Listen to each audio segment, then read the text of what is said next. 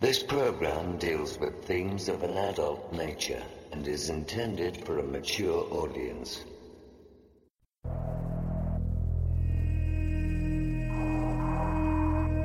The very word secrecy is repugnant in a free and open society. And we are, as a people, inherently and historically opposed to secret societies, to secret oaths, and to secret proceedings.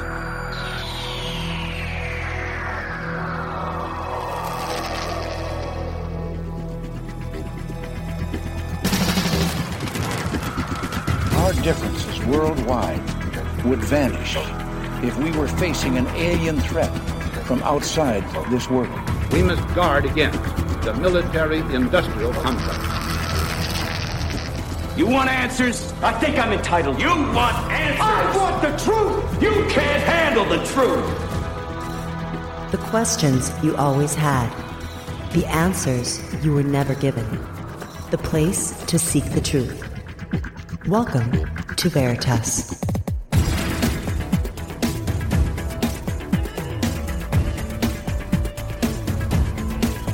Headline edition, July 8, 1947. The Army Air Forces has announced that a flying disc has been found and is now in the possession of the Army. I'm as mad as hell, and I'm not going to take this anymore! The power they took from the people will return to the people. The Matrix is everywhere. It is all around us.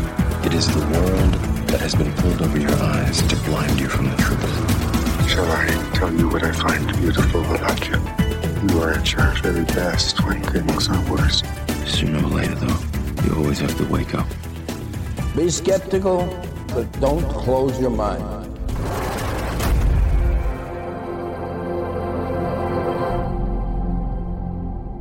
Greetings to everyone around the world, and a warm welcome to another edition of Veritas at veritasradio.com. I'm your host, Mel Fabregas, and I sincerely thank you for joining me once again. And if this is your first time, please make yourself at home. A big thank you to all our members for making our truth journey a reality. To listen to part 2 of tonight's interview and all of our material, just go to veritasradio.com and click on the subscribe button. You'll receive your login immediately. And have you considered giving the gift of Veritas for the holidays or any occasion? What about the gift of health by giving a Sanitas subscription? You can give 3, 6, or 9 months, or 1 or 2 years. You have known and trusted us for 5 years now, and you know our information makes a difference, especially when you cannot get it in the mainstream media, as it is the case with tonight's interview. And the futuristic metal case USB drive with Season 5 and bonus material is now available, along with MMS, our water purifiers, and more, all on our website and the Veritas store. And to get in touch with us for member support, media inquiries, you want to be a guest or are a whistleblower, there's a link for you by clicking on the contact button of our website at veritasradio.com. Tonight's special guest is best-selling author, investigative journalist, former law enforcement officer, and senior executive in the technology sector, David Paulides. We'll discuss the mysterious disappearances in national parks right now on Veritas. David Paulides holds 2 degrees from the University of San Francisco and has a professional background that includes 20 years in law enforcement and senior executive positions in the technology sector. Paulides' meticulous research into the thousands of mysterious disappearances in U.S. national parks should be an object lesson on how the paranormal should be investigated. Paulides does what most paranormal researchers fail to do. First, he examines a phenomenon that is truly unique without defaulting to the unofficial canon of New Age explanations for such. And second, his research is so thorough, objective, and vetted that it cannot be debunked. Many paranormal researchers try to explain one unknown with another unknown. Paulides does not do this. He seems to intuitively understand that when we are confronted by a mystery that has no logical, physical explanation, a phenomenon that seemingly originates outside of our known reality, one that defies physical laws, that any attempt to define or understand it will fail. We simply lack the conceptual vocabulary. Paulides has done a great service by bringing forth his Missing 411 books and showing the reluctance of the National Park Service to come clean on the records of missing persons. And to learn more about David Paulides and purchase his Missing 411 book series, visit his website at canammissing.com, which is also linked at ours. And directly from the state of Colorado, I'm privileged to introduce David Paulides. Hello, Mr. Paulides, and welcome to Veritas. Hey, my pleasure to be here, Mel. Thank you. Oh, it's my pleasure as well. And may I call you Dave? Absolutely. Thank you. Well, Dave, you have been investigating missing people for years now. To start, when and why did you start investigating missing people? Well, back in law enforcement days, there was a small girl that disappeared in '93 up in Petaluma, California, and the FBI started a task force of local law enforcement and federal investigators to look into that case. I was part of the team from San Jose that went to Petaluma and assisted. And that was one of the later ventures into missing people under a complex situation that I was in. Post that, and after law enforcement, I got into some other investigations on some other issues.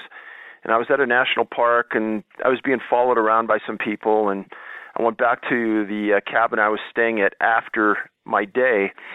And later that night, I got a knock on the door, and there were a couple people standing there, and they introduced themselves as off-duty National Park Rangers. They stated that they knew who I was, they knew my background, and they had something that they wanted to tell me. I invited them in, and we ended up having a couple-hour conversation about missing people in national parks. And what they stated was that they, between them, had been at several parks over their careers, and they'd seen a series of people disappear. And on that front end, there was a lot of publicity. There were a lot of investigations going on. There was a lot of movement. There was a lot of search and rescue people. But after that initial push of 7 to 10 days, there was nothing else. That was it. There was no more publicity. There was no more talk about those people. They essentially got wiped right off the face of the earth. And their concern was that there seemed to be too many people missing from their park system, nobody doing any follow-up about it, and there was nobody tracking it. And what they meant by that was that almost every medium-sized and large law enforcement institution in the United States has a website, and on that website there is a section for missing people. Well, the National Park Service has a large law enforcement contingent where these are just not rangers. These are law enforcement rangers that go to the Federal Law Enforcement Training Academy. They're highly, highly trained people, and they're administered by police officers and special agents and investigators at that high federal level. They know what they're doing. They don't go around the campsites and pick up garbage. These guys and ladies are very good and highly trained. For some reason, the Park Service, in their infinite wisdom, has made a decision not to track missing people, not to publicize missing people, not to keep statistics on missing people, and to claim that they don't know how many people are missing inside of their jurisdiction. That's where it all started with this first conversation with these two people. Why don't they want us to know? Is it to keep the image clean and not to scare people from visiting the national parks, keep Smokey the bear smiling? There's the key. That Smokey the bear, hug you, love you, there's nothing wrong in our parks. This past summer, myself and a friend were at a national park, and we walked into this office, and there was a group of older gentlemen sitting around talking, and I just stood there at the office and listened. And I could tell that one of the guys was very intuitive and had a lot of information. And I followed him outside, and I introduced myself, and it turned out that he was a retired special agent from the Park Service. And that opened up a conversation that was very, very enlightening. And a real polite man, spent a career working inside the Park Service, and I explained to him the obstacles that I had hit in trying to get information out of him. And I said, why is this happening? And his words were, a lack of integrity. He says, Dave, you'll hit it at every level inside the Park Service. They should be tracking missing people. These statistics should be at our fingertips. We should know where the danger points are in the parks if there's clusters of disappearances, we should know. Every other jurisdiction knows in the world. Why don't we know? And he says it's a lack of integrity. Is it a lack of integrity, or is it coming from the top down? Because these national parks, some of them are the primary revenue generator for many cities, aren't they? Oh, absolutely. I mean, there's a park outside of Knoxville, Tennessee, Great Smoky Mountain National Park, and they drag in revenue between $750 and $800 million a year for that area surrounding the park. So any adverse publicity that decreases attendance at those parks will have a huge economic impact on the park itself and that community. The Park Service, and I think you got to understand the mentality of law enforcement itself. The rank and file people that you see driving in cars, the national parks that meet you at the gate, those people are upstanding, outstanding, super people. They aren't the policymakers. They don't make major decisions. They just follow the rules. Those rules are made in Washington by the Department of the Interior that administers the Park Service. And therein lies the issue. It's not the people at the parks. It's the people at the Department of the Interior. What stumbling blocks have you faced, and have you had any encounters with higher-ups, or maybe even with the FBI? What have you found? So initially when we got started, we filed a series of Freedom of Information Act requests on the Park Service asking for information on the number of missing people in Yosemite. That's one of their biggest parks in their system. They get millions of people a year. We figured that would probably be the one location where they have resources to do these kind of things. And then as a follow-up request, we also asked for numbers of missing people inside the entire park system. From Yosemite, after that request, I get a call from an attorney asking why we want that information, which under the Freedom of Information Act, that cannot be used as a question in determination if you're going to get the information. And we knew that. And it was confusing and complex why the attorney would ask that. And I've never heard of anybody getting called by an attorney on a Freedom of Information Act request. Subsequent to that, I got another call asking when we wanted it, implying that we were going to get it. The truth of the matter is that I got a letter about a month after that initial attorney call stating that the Park Service doesn't keep statistics on missing people, doesn't keep lists on missing people, doesn't have any lists on missing people, either at their office in Washington or any on the local level. And that if we wanted those lists from Yosemite, that would cost us thousands and thousands of dollars, $34,000. If we wanted a list from Washington, D.C. on their entire system, that would cost us $1.4 million for them to draw it up and get it. So they want us to pay them these thousands and millions of dollars for them to do their job. And this isn't a hard job to do. And it's embarrassing being in from law enforcement that these people don't see the purpose or the importance of keeping this information.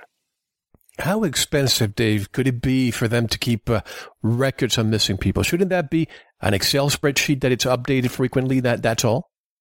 Mel, I'll even drag it down one more notch. You're right. An Excel spreadsheet on any laptop you and I and everyone else in the public has would do it. But let's make it even easier.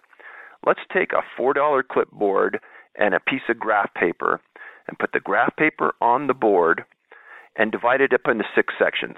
Name, date, report number, location of incident, and disposition. And put that up in the superintendent's office. And every time somebody disappears, they put their name on that clipboard with all those criteria filled in. And then if they're found, they put a checkbox, found, and the disposition, deceased, okay, whatever. And there is your list for that park. Costs maybe $5. And if you do that, say, throughout their system, 183 locations, I've already said that our organization will pay for that clipboard and that graph paper for all 183 locations of the Park Service if they'll start maintaining those lists. So, yes, it's very, very easy. And I have to tell you, you sent me your book set a few weeks ago, and I'm just overwhelmed with what I'm seeing. I'm not an avid hiker, but I live in Arizona, and there are plenty of places to hike here. I have many friends who hike, and they do the opposite of what you recommend. They go alone. They go without a transponder. They go without a firearm. We can talk about this at the end of the show, but right from the beginning, I know a lot of hikers are listening to us right now, and their perception of what they do will change. What do you tell them? Well, I was like your buddies. I mean, I hiked around. I'm an avid fisherman, so carrying a gun sometimes was a pain, and I never carried a transponder. I loved the outdoors, and when I got away from my job and the crime that goes with inner city issues, when I was in the outdoors, I was free, fresh air. I loved it. Since spending 4 or 5 years now on this project, I can tell you my view of nature has changed drastically, in that there are elements and dangers involved in the woods that I don't think the public is aware of. And I'm not talking about hooky, spooky kind of things. I'm just talking about standard dangers that you would have no idea about. When I first got into this years ago, I was walking down a lonely trail. I had a gun. I was walking down this lonely trail. After about 4 or 5 hours, I came back, and I could see my footsteps in the trail as I was coming back. And in those footsteps were mountain lion tracks. So he was either following me out, or since I went out there, that mountain lion had walked in my tracks going out to me. And that's just one of the small dangers that exist out there, that you get attacked by a mountain lion, you better have a gun. Or a grizzly bear, which we see up in Wyoming and Montana, you better have a gun. And what I tell people now is that once you educate yourself about the totality of the dangers, say in Northern California, I hiked a lot, and then there's a lot of marijuana grows and a lot of methamphetamine labs. If I confront one of those guys out there, I better have a gun. And so my point is that in all of the research we've done, there's only been one person we've ever found that disappeared under our criteria that was carrying a transponder. There's never been anybody that disappeared that we can know of fitting our profile where they were carrying a transponder and a firearm. So for the last 2 years, I've been carrying a transponder and a firearm everywhere I go in the woods. And obviously, I would recommend carrying a GPS as well, and a hard copy map of exactly where you're at. Also carry a water filtration system myself. That's just one of the things I always do. But I think once you get the knowledge and you understand how many people have disappeared permanently, never been found, and not that it's in one isolated location of the U.S., but there's been a lot of cases in Arizona, New Mexico, in the desert regions as well. And you would think, where can these people go and not be found? You know, I had people a few months ago bring your work to my attention. And after I read your books, I wondered, why don't we see this information, not from the national parks, perhaps not from the government, but other sources? Are you the only one that has really tackled this to the extent that you have? Well, the best I can tell is our group is the only one. A year and a half ago, during the summer, I was asked to give a presentation in front of the National Association of Search and Rescue Professionals. And it was about the elements that we found that were consistent in these 38 clusters of disappearances in North America, including the U.S. and Canada. And I had a line of people going out the door talking to me, and I could say that half of them came up and said, you know, this has never been talked about before. No one's ever touched on it. The best we know, there's never been research about it. There has been research about missing people and the distances that they cover, but I don't think now, after looking at what we've found, that the people understand some of the great distances and elevations that small children supposedly cover. So, yeah, I think what we're doing is really unique. 38 clusters of that is incredible. And how about missing, presumed dead. Is that what they categorize people when they want, quote-unquote, off their books? That is it. And you'll see this a lot in the national... Thank you for listening. To unlock the full 2-hour interview, including video formats, downloads, transcripts, exclusive articles, and more, subscribe to Veritas Plus now. Gain access to our entire archive dating back to 2008. Just click subscribe at veritasradio.com. Because you don't want to believe, you want to know. Subscribe now. To listen to the rest and all of our exclusive material, proceed to the Veritas Plus member section or join the Veritas Plus family by subscribing. Click on the subscribe button at veritasradio.com. Don't forget to visit the Veritas store for focused life force energy. Get a 15-day free trial today with no credit card required. And if you want to get in touch with Mel, want to be a guest on this radio program, have a guest suggestion, or have feedback, just click on the contact button on our website at veritasradio.com. Now, proceed to the Veritas Plus member section or subscribe to listen to the rest of the interview. You don't want to miss it. Because you don't want to believe, you want to know.